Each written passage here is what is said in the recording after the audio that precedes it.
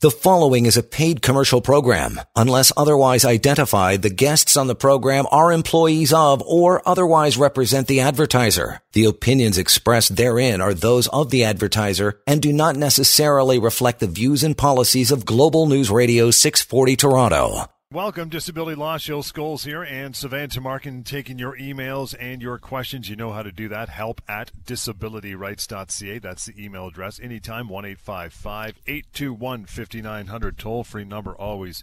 And you can go to mydisabilityquestions.com. We will make reference to and be using that website throughout the show today for sure. That is a place where you ask your disability questions, a searchable database, which is an excellent feature.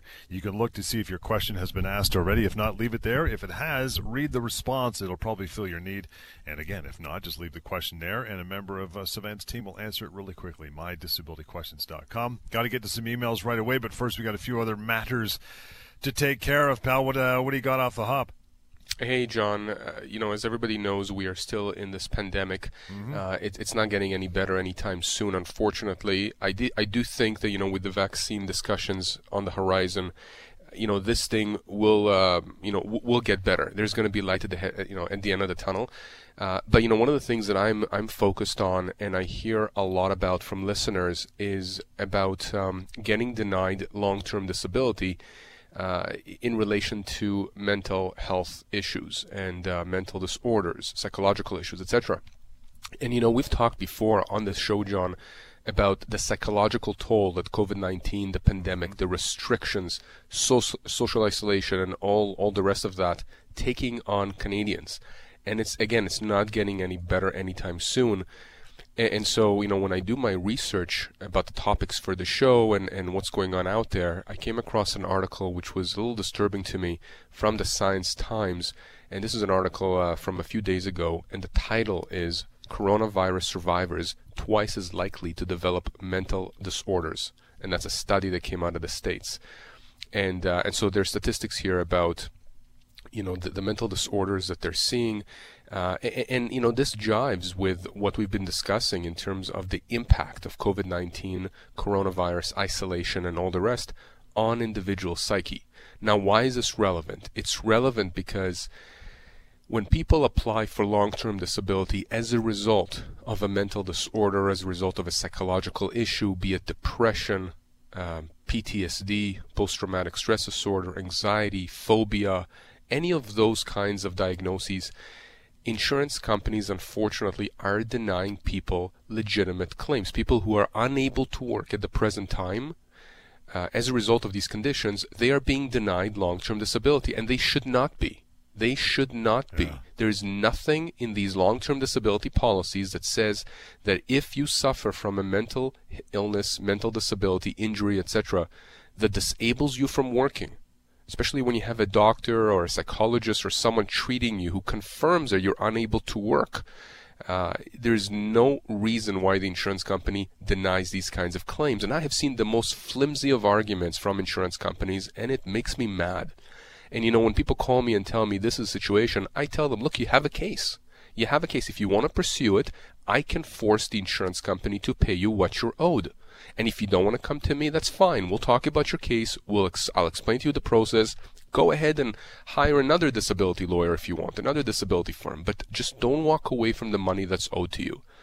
And John, again, many people out there who are listening to our radio show weekly, who are watching our TV program weekly, they understand this, and it may not be applicable to them. They may be watching and listening just because, they're in the car or it's Saturday or Sunday morning. You may know someone who may need this information. I'm sure Lior, my partner, says the same thing about the employment law, the employment show that he does. And it's true. If you know someone who needs information and help about their long-term disability claim, please go to disabilityrights.ca, contact me, contact a member of my team, and we'll talk to you at absolutely no cost.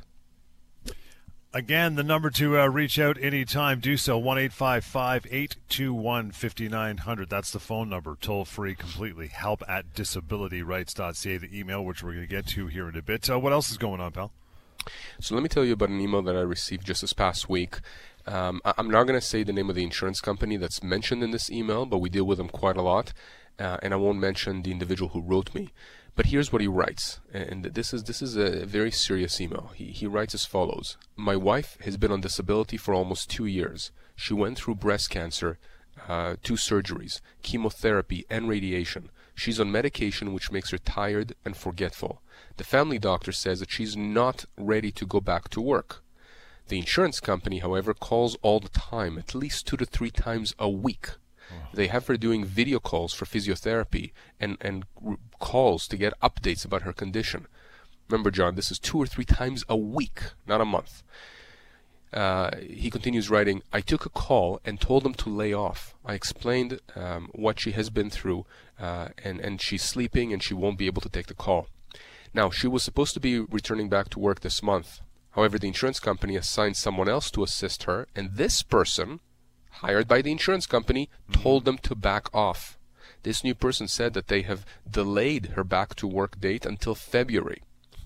And at this point, they want my wife to get certain types of other treatments. Right. My wife has 10 years of service with this company.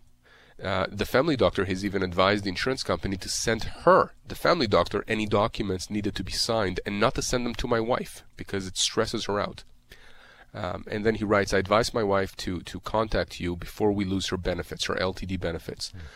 I'm not confident that she will ever be able to go back to work. She suffers from headaches, stress from thinking about work, anxiety, fatigue, and everything else related to the cancer. Can you help?" John, very tragic. I can't even imagine being in this gentleman's shoes, with my wife. It's like a horror movie. And on top of everything that they're going through, on top of COVID, this insurance company is doing what they're doing to her, like creating this added stress. Why? There is no reason for that. There's literally no reason for that, for them to do this. It must be some adjuster who's just lost his marbles or just, is on a power trip. Here's the thing. And this is what I told, this individual here. The insurance company cannot do whatever they want. They're not omnipotent. They don't have unlimited power. You as an individual who is an insured under one of these policies, you have certain rights. You also have certain obligations under the policy. Same thing for the insurance company. They have certain rights.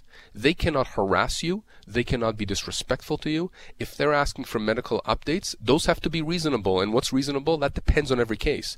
But I can tell you, John, it's rare for me to have someone tell me that they're being asked for updates multiple times a week. Just to give context here, generally when insurance companies ask for updates, it's once every few months. A few times a week, to me, that borders on harassment. I don't understand what the context here in terms of why the insurance company would need, what's going to change from today to tomorrow for a lady like this? Who's undergone 2 surgeries for breast cancer, had chemotherapy, radiation, etc.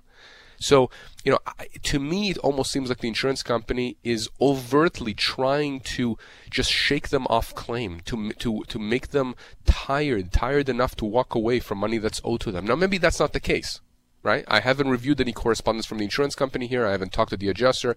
I don't know. I'm just looking at this from a common sense standpoint. Why would the insurance company need ongoing updates several times a week? It makes no sense to me. So, I tell people out there, if you're not going to contact me, if you don't have if you have concerns but you don't want to contact me, just make sure you document everything in writing with the adjuster. If you're giving a certain update, confirm that by email. If the adjuster is asking you for something or is doing something that you feel is harassment or bullying, you make sure to stand up for your rights. And if you can't do that for any reason, just contact me. Let me get the insurance adjuster off your back. But I want to make sure people understand, John, that when an insurance company acts like this, usually it's a prelude to something that they're thinking about doing, like cutting a person off benefits. Now, in this case here, remember, they wanted her to go back to work now, in the middle of this pandemic, with all the issues that she has, psychological, physical, etc. To me, again, that is insane, especially since the family doctor specifically says no, she's not ready to go back to work. On this issue of going back to work, if you don't believe that you are ready to go back to work, and if your doctors agree with you that you're not ready to go back to work, and you've given those letters from the doctor to the insurance adjuster saying you're not ready at this point, you should not go back to work. You shouldn't. You should not do something that's going to hurt you. You should not go back to work against medical advice. To me, that's just insanity for the insurance company to ask that. And if the insurance company says, Well, we don't care. If you don't go back to work, we are going to cut you off benefits. You call me immediately and let me intervene. Let a member of my team intervene. Oftentimes, we can get the insurance company to back off. And if we can't, we'll tell you what your options are. But you do have options. That's one thing that I want people to understand, John. People have options. You have a lot more power than you think you do. And I am not just talking as an insurance lawyer that goes after these insurance companies. I'm talking as someone who used to work for insurance companies in the past. I was on the receiving end. So understand that you have a lot more power than you think you do. Please, please don't fall into this trap. Okay, this mirage of these insurance companies out there want you to believe that there is a power imbalance. Don't get me wrong. But the power imbalance is there more because of your perception of their power as opposed to the real, power balancing here. And when people don't understand what their rights are, then that power imbalance is even greater. As soon as you understand what your rights are, as soon as you understand that you can stand up for your rights and that the insurance company is simply bluffing, that's when they back off. They back off because it costs them more to fight you. Especially, particularly if you have a legitimate claim. It costs them money. They don't want to do that. They are simply hoping that most people will simply walk away or get too tired to fight these kinds of claims, John. And this is what the myth that I want to dispel. Please, please, please understand you have more power than you think. I know we got a break in a minute here, but this is beyond the type of thing where you just ask for a different caseworker or adjuster. It's gone way beyond that, right? Like this, there's no hope here, right? You can ask for a new adjuster. I tell people, listen, if you feel your adjuster is being unfair, bullying, harassing, whatever, no, you should not stand for that. Ask the manager for a new adjuster. And if they don't give you a new adjuster, complain to the ombudsperson. And if that doesn't work, first of all, confirm everything in writing. Everything should be confirmed in writing. And tell your doctors how much stress the adjuster is creating for you, because we want this reflected in the medical records. If you are being stressed, if your physical and mental progress is being hampered and impeded, make sure your doctors are aware. You want to make sure that it's reflected in their clinical notes and records, because if you have to start a legal claim against them, we're going to be going after the insurance company not just for what they owe you, but also for extra contractual damages, punitive damages, to force the insurance company to pay additional monies to you for all the stress and anxiety that they've caused you. Want to dip into the emails here soon and some other questions that have come through. First, we got to take a wee break. In the meantime, toll-free number 1-855-821-5900. You want to have more of a lengthy and private conversation with Savannah or a member of his team, that's the number, 1-855-821-5900. Email that we're going to use in a moment here, help@disabilityrights.ca. You can always go to mydisabilityquestions.com. As well, Disability Law Show right here on Global News Radio. You are listening to a paid commercial program. Unless otherwise identified, the guests on the program are employees of or otherwise represent the advertiser. The opinions expressed therein are those of the advertiser and do not necessarily reflect the views and policies of Global News Radio 640 Toronto. And welcome back, Disability Law Show, reaching out anytime at all, 24/7. Really, really easy. Email address is help@disabilityrights.ca. The phone number, toll free, as always, 1-855-821-5900. And a wonderful resource for you.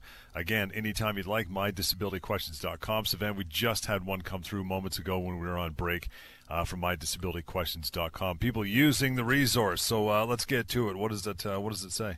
Absolutely, John. This one comes from Michelle in Milton, and here's what she writes. My insurance company is asking me to fill out CPP disability forms. Can I refuse and still request them to continue to pay me my LTD? The answer is this. You can certainly refuse to apply for CPP disability if the insurance company asks you, but keep in mind something. And again, this is something we've spoken about before. But it's a common question, so keep asking if you don't know the answer, or if you need more information, just let me know. Look, most LTD policies require you to apply for CPP disability, and if you don't, the insurance company can take the position that you are in breach of your policy provisions by not doing what the policy says, which is to apply for CPP disability. Now, why does the insurance company want you to apply for CPP disability? Well, because they get a credit for any amounts you get from CPP. And so if you get paid, John, we use this example often, $2,000 a month for long-term disability payments, and you've been approved for CPP disability for $1,000 a month, you're not getting $1,000 plus $2,000 for $3,000. You're getting still $2,000, except the insurance company doesn't have to pay you the full $2,000 because you're getting $1,000 of that from the government. So the insurance company obviously wants to get that credit, which is why they're telling you to apply. And many people seem to think that this is unfair, and I understand where they're coming from. And what generally I see happen when they don't apply for CPP disability is the insurance company generally doesn't cut you off LTD for that. Some of them do, and we can fight them on that, but some of them don't. What some of them do, these insurance companies, is they'll say, look, we told you to apply. The policy says you have to apply. You have not applied. We are going to estimate how much we think you should be getting from CPP disability, and we're going to lower your LTD amounts, monthly amounts, accordingly by the amount that we've estimated that you should be receiving. Mm-hmm. So either way, you're going to be in that same boat, in terms of having your LTD payments reduced. So I tell people, listen, apply for CPP disability. If you apply and you get denied, the insurance company has no right to then reduce your LTD monthly amounts. They simply don't. The policy doesn't allow them to do it. However, if you get CPP disability, yes, your LTD insurer gets a credit for that. However, it's arguably a tougher test to meet to get CPP disability than to get LTD. To get CPP disability, you have to demonstrate that you have a disability that is severe and prolonged. And so if you get that, at least to me, it seems like the insurance company is going to have a more difficult time in the future stopping your LTD benefits by arguing that you're not disabled, because CPP disability, the government has deemed you disabled from working. Right. Plus, if they do cut you off, remember, you're now still getting CPP disability. It doesn't affect your CPP disability. So you have an income source coming your way while we fight the LTD insurer. So that's why I tell people, look, you don't have to apply for CPP disability, fill out the forms and send them, but you are potentially going to compromise the amount of money that you are going to be getting monthly going forward, because the insurance company will most likely reduce your LTD amount if you refuse to apply for CPP disability. So that's the answer. I mean, there's a lot more that I can talk about with respect to CPP disability, but that's sort of my the focus of my answer here, which is that you should apply for CPP disability if your disability is indeed severe and prolonged. Yeah, there's really no downside to it. I mean, I said refusal in a few minutes to fill out the forms and get some help with that, but that's about it. You might as well just go right? Yeah, you should definitely apply. And like I said, people sometimes when they don't apply, well, then the insurance company reduces their LTD amounts or even cuts them off, and then people contact me and, we sort of have to undo a bit of the mess. I mean, we can still help you if that happens, but again, the advice is, apply for CPP disability if, in fact, your disability is severe and prolonged. There is no downside vis-a-vis the insurance company. Carry on. It's 1-855-821-5900. And again, that was from mydisabilityquestions.com. That's a free and easy-to-use resource for you to ask your questions to Savannah and a member's team. Or the email address is help@disabilityrights, which is where I think we're going to go right now. Get to the first email of the day. This one, Savannah, comes from Dylan. Says, hey, guys, I've been working in IT for about 5 years. I had a health and dental coverage. I knew I had health and dental coverage through work. When I had to stop working last year due to my back, my HR department helped me with the forms to get short-term disability benefits. But I was never told I also had coverage for LTD. I didn't know there was even deadlines to make an application. The long-term disability insurer recently declined my claim because I applied 3 months too late from their deadline. Is there something I can do? Yes, Dylan, there is. And this does happen occasionally when, through inadvertence or because of extraordinary circumstances, people are a little late in making the application for long-term disability, and the insurance company takes a very technical position and issues a very technical denial on the basis of a missed application deadline. Now, look, we talk here on the show quite a lot about how if you get denied long-term disability, you have 2 years from the date of first denial to start a legal claim. I would never tell someone to even test that, because again, if you are beyond that 2-year mark, that is statutory. That is by legislation. In Ontario, it's the Limitations Act. Every province has legislation that deals specifically, with this kind of an issue, with limitations of actions through the legal process. So no, you don't want to test that. But in this case here, we're not dealing with a limitations issue vis-a-vis, the legal process. We are talking about making an application to the insurance company. Right. And there is something that we often argue in these kinds of cases called relief from forfeiture. Mm-hmm. It's a technical term. No need to get into what exactly it means from a legalistic technical standpoint, except to say that courts understand that sometimes if you have people that are not in full compliance with the terms of the contract of the policy, like for example missing an application date, this is not something that in many instances courts will allow insurance companies to get away with, by not paying, just because the person was a few days or a few weeks, maybe even a few months late, in applying. And I remember a case, by the way, where I had a gentleman, this was a more severe case, who suffered 2 severe strokes. And in fact, he had powers of attorney. His son was a power of attorney. And it was a year after the deadline to apply for LTD that they actually contacted the insurance company. And the insurance company refused to pay because they said, look, you're 1 year too late. And of course, I got involved. I didn't even have to start a legal claim. I just wrote a very comprehensive letter explaining this whole relief from forfeiture issue and explaining the circumstances surrounding the missed application deadline. And I said, look, it's really quite simple. If you don't pay my client, the disabled client, what he's owed, I'm going to start that legal claim and I'm going to show to a judge, to a court, exactly what happened here. Of course, this was a comprehensive letter. I'm not going to go through the details here. But I can tell you that we didn't even have to start a legal claim. The insurance company backed off, they capitulated, and they paid everything under the case. And we're talking about a 6-figure payment. Wow. So, Dylan, I will tell you this. I need to understand a bit more about your circumstances.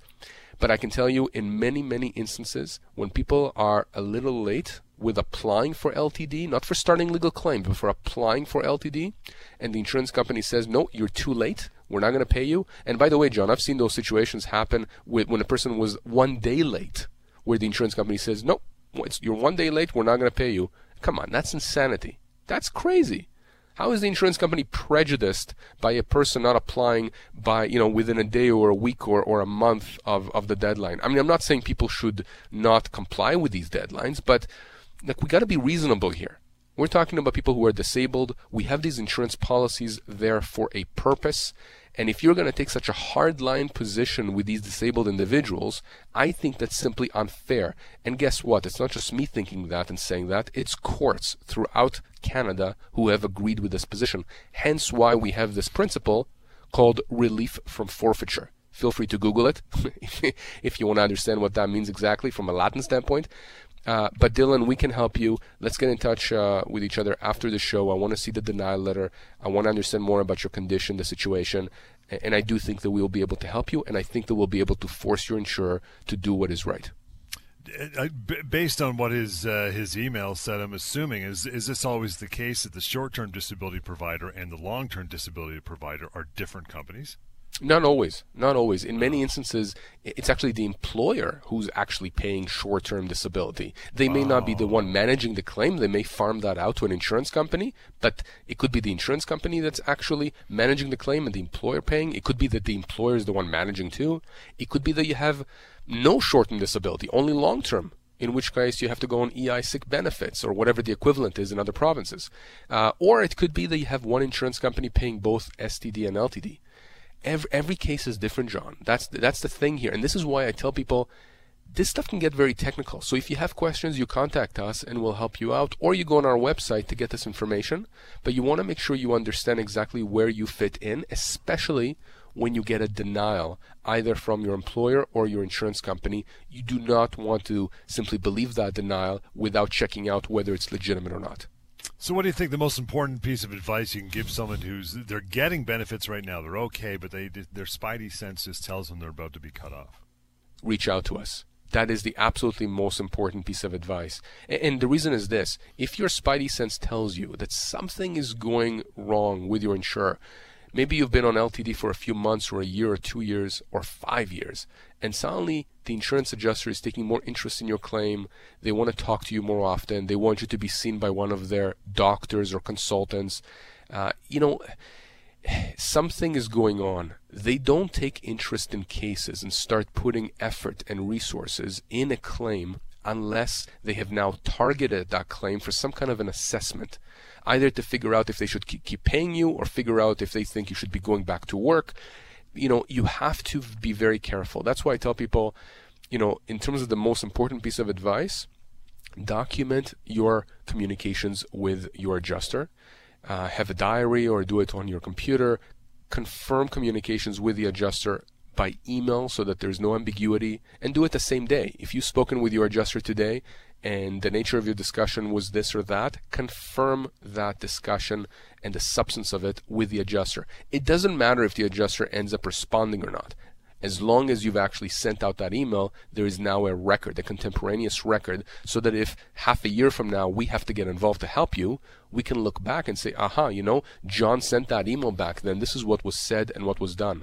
I can guarantee you, John, that these adjusters, they don't make notes like that. I mean, each one of them handles a ton of disability claims. So they don't have the time to put the effort and the attention in every file the way that an individual who's disabled is able to do it, because it's their only file. It's themselves, right? It's their claim. So most important piece of advice, again, if your spidey sense is telling you that you may be cut off or there's something going on with your claim, reach out to us, have a chat with us. It costs you nothing, or post your question on our website, mydisabilityquestions.com. We've used that once already, so you can use it anytime. By the way, it's there 24/7, and there's a searchable database on there too, so your question may have been asked already. If not, leave it there, and the team will get to it. Again, it's mydisabilityquestions.com. Real simple. The numbers we go to break here to reach out, 1-855-821-5900. Website, disabilityrights.ca. While you're there, you can search around for a location where you can find our long-running TV show as well, a 30-minute version, televised version of what we do here each week on the Disability Law Show on the small screen, and email help@disabilityrights.ca. Danielle just sent an email over. Daniela, we'll get to your email after a short break. This is the Disability Law Show, and it's on Global News Radio. You are listening to a paid commercial program. Unless otherwise identified, the guests on the program are employees of or otherwise represent the advertiser. The opinions expressed therein are those of the advertiser and do not necessarily reflect the views and policies of Global News Radio 640 Toronto. And welcome back. This is the Disability Law Show. It's John Scholes hosting, as always, Savannah Tamark, and doing all the heavy lifting, answering your questions and emails and all your correspondence through mydisabilityquestions.com. The phone number, too, you want to call anytime after the show, 1-855-821-5900. Just have a conversation and get some more information. Daniela, as promised, appreciate you hanging on with your email. Just sent it over. Says, guys, I've been on leave because of depression for a bit more than 2 years, and my insurance company cut off my benefits a couple months ago. I just found out that I also lost my first appeal. I got a letter last week from my employer asking me when I'll be returning to work, but there's no way I can go back to work right now. My doctor and counselor have both told me I absolutely should not go back until my condition improves. But I'm worried that if I don't go back, my employer is going to fire me. If I appeal again, will that stop my employer from firing me, at least until the appeal has been decided? Tons to unpack here. Tons. Yeah. So, Daniela, let me start off by saying that it's unfortunate you didn't reach out to me when you were first cut off, or when you first got notice you'll be cut off, because we could have probably potentially resolved your case already. Even though it was only 2 months ago. And I say this because we're able to resolve quite a few long-term disability claims at their infancy, just at the beginning. As soon as we get involved, the insurance company understands they now have to shell out money to defend these kinds of claims. They don't want to do that, so they take a second look, a serious look, not an appeal type of look, a Samfiru Tumarkin type of a look at a file. And what does that mean? Let me unpack that. When you appeal a long-term disability denial, you're simply getting onto their merry-go-round, okay? They are not interested in reversing their appeal. You're not appealing to a third party, to a judge, to an arbitrator. You're appealing essentially to the exact same people, the same company that cut you off in the first place. So they have no incentive, absolutely no incentive to reverse their decision. In fact, I think our friend Terry Corcoran, if I'm not mistaken, John, had told us that in his experience, having done insurance, he was in the insurance side for over 3 decades, most of the time, really, it was only at the third level of appeal that they would even start considering reversing these kinds of decisions. Again, that's from his recollection and experience. But the point is, I can tell you that Daniela's situation here is not uncommon in that when you appeal these denials, you are simply playing into the hands of the insurance company because they can just continue to deny you, and deny you. Okay? I remember, do you remember the movie, John, with Matt Damon? I forgot what it was called, but he was a lawyer and he was dealing on behalf of a very sick claimant. There was, I think, some kind of a critical illness policy. And I remember that they're in court. Not Rounders. It's a different one. I don't know if you remember that. Do you remember what I'm talking about? Okay. Yeah. And there's a letter he reads out in court that came from, I think, the VP of Claims from the insurance company, where the VP of Claims write to this poor mother whose son is sick, terminally ill. And he writes to her the whole letter, and he says they're denying her appeal. And then he writes at the end, "You must be stupid, stupid, stupid." That's right. Do you remember? I remember this is years and years ago. I remember this, and it had such an impact on me. And I know that I've never seen a letter, by the way, from an insurance company that says that to a claimant or to a claimant's parent or relative. But I can tell you, to me, it seems like when they are denying claims every single day to individuals who really need this money, who are clearly disabled, like Daniela here, to me it seems like that's what they're saying. They're saying to you, you must be stupid, stupid, stupid by appealing to us because we're going to keep saying no, no, no. Yeah. So I want you to understand that this is not the best way of challenging the insurance company or forcing them to pay you what you're owed if in fact you are disabled. The most powerful way to do it is through the legal process because then you're taking the power out of the insurance company's hands. How do you do that?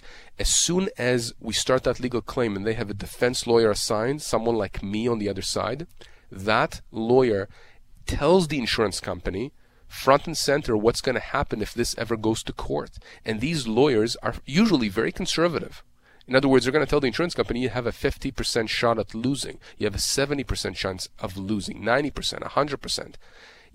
So this is where you get your leverage through the legal process. Because if the insurance company ultimately does not budge and you end up in court, which by the way, most of these cases never go to court, and they don't go to court because insurance companies don't want to take the risk of getting hammered by a judge.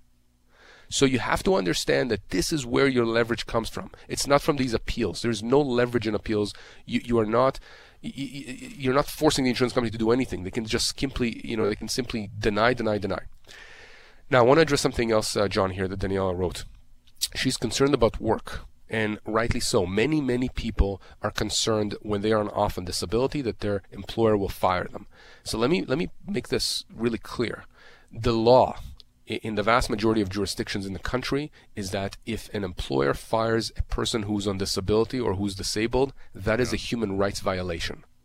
It doesn't mean the employer can't do it. They can do it. But guess what? You'll be entitled to not only severance, but potentially human rights damages against the employer. And oftentimes when we get involved, before that happens, we can, let's just say, educate the employer to make sure the employer doesn't take that step. And if the employer has taken that step, well, then there is that interplay we often talk about between employment law and disability law. Remember, if you're an LTD or you're entitled to LTD payments, and at the same time you get severance from your employer, in many situations, in many cases, the insurance company may be entitled to a credit for that severance. So this is where human rights damages come in because insurance policies, at least the ones I've seen, don't allow the insurance company to get credit for human rights damages. So that means that when we engage your employer, if in fact that happens, if they fire you, we can deal with the employer, but in the back of our mind, figure out a way for how the employer can pay you what you're owed, but with the insurance company getting as little as possible in their pocket so that more ends up in your pocket. Because at the end of the day, you need that money. Not the insurance company. They don't need this money. Not your employer. They don't need this money. You need this money. You are disabled. You can't work. So this is absolutely crucial. And Daniela, your last question, if you appeal again, will that stop my employer from firing me? The answer is no. It has nothing to do with what your employer is going to do. What's going to stop potentially your employer from firing you is us writing to the employer saying, don't dare. And the appeal, again, do not appeal. Do not appeal. John, I'm telling you, every single day people contact me, people who have not heard the show before, or people who have heard the show before, and they tell me, look, I did not realize how right you are when you talk about how these appeals are nonsense. So please, before you appeal, just reach out to us. It'll cost you nothing to get the information you need, so at least you know what your options are and what your rights are. In that regard, we're going to take a short break, get to some more questions and emails as we roll on here. The number to call, toll free, anytime, keep it in 1-855-821-5900. Website is disabilityrights.ca. You'll find links to our television show there. And to ask more questions, either email help@disabilityrights.ca or mydisabilityquestions.com. Right back. More coming up. Disability Law Show on Global News Radio. You are listening to a paid commercial program. Unless otherwise identified, the guests on the program are employees of or otherwise represent the advertiser. The opinions expressed therein are those of the advertiser and do not necessarily reflect the views and policies of Global News Radio 640 Toronto. Disability Law Show is back, and thanks for hanging out. Last few minutes of the show here, we'll get to some more questions and emails. Shazia is up next. Says, my husband has worked as a delivery driver for over 20 years.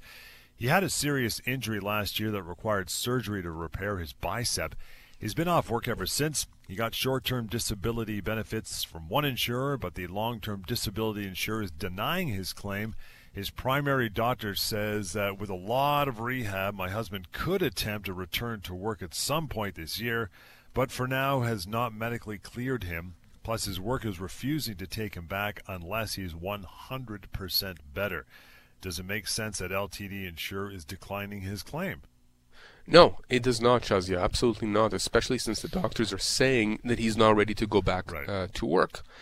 So, this is really important. I mean, and by the way, the doctor is being reasonable here. The doctor is not saying never. The doctor is simply saying that if her husband, gets the proper rehab and sufficient rehab, he might be able to return to work at some point this year, but not right now. So this is absolutely key because it shows the reasonableness of the doctor, right? Now, this is an interesting situation here because we get this actually quite often, and it I think dovetails into what you asked me, John. Does short-term and long-term disability get paid by the same insurer all the time? Here, clearly, that's not the case. One insurer is paying the short-term disability, and the other, the long-term, is through another insurer. But here's something you need to know. And I can tell you this just anecdotally from my experience reviewing tons and tons and tons of these policies throughout my legal career.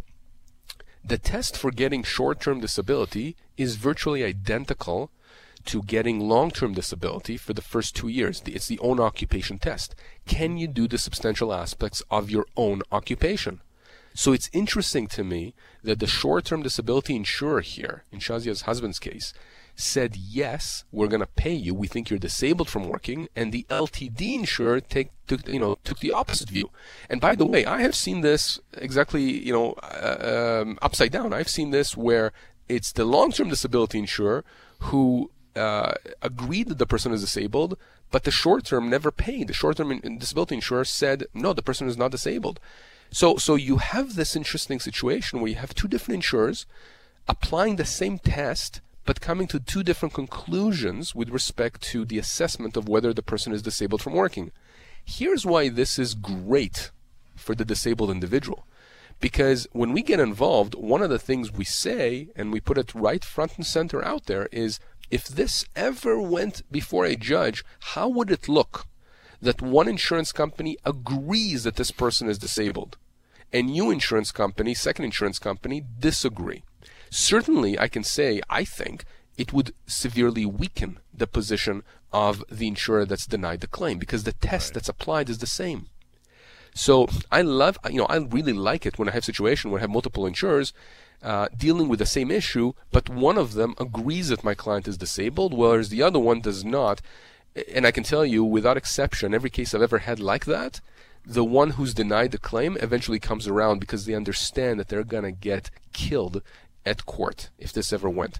So, Shazia, I think that, what we do here is we get in touch with each other after the show. By the way, I commend you for reaching out to us on behalf of your husband again, John, this goes to my point that many listeners out there, it may not be relevant to them what we're saying. It may be relevant to family members, friends, colleagues, and other people that they know.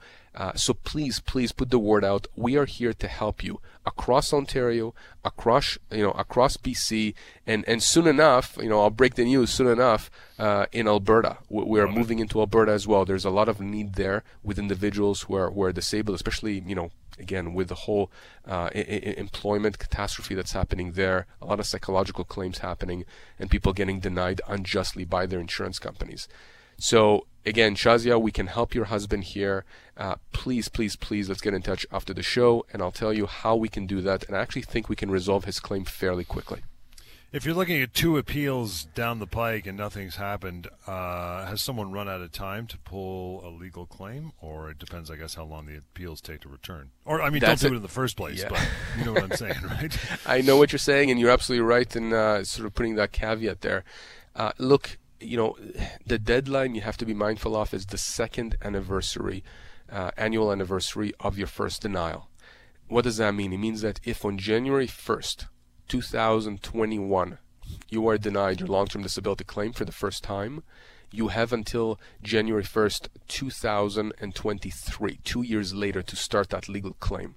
Now, some lawyers and some people out there will tell you, there's some exceptional circumstances where maybe you can, file a legal claim after that 2-year deadline. You do not want to be in that situation. Yes, there are exceptions. There are exceptions on the law. They're far and few between. They're very, very rare, and they're rare for a reason, because the legislature, right, our parliament, the government that passes these laws, the courts, they want consistency, and they want insurance companies, individuals, they want people to know where they stand. So you have that 2-year limitation period. Now, when you get denied long-term disability, or even when you get cut off long-term disability and you're told you're going to be cut off, be mindful of the fact that as soon as you know you're going to be cut off, or as soon as you've been denied your claim, arguably the 2-year limitation period, that clock starts running.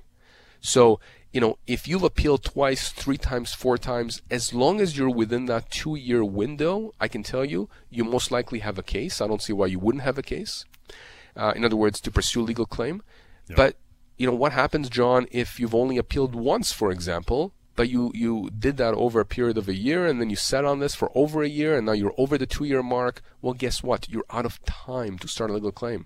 And by the way, since we started this show years and years ago, I probably have been approached by quite a few individuals across the country who were not aware of this and have said, listen, I was cut off 5 years ago. I'm still on disability.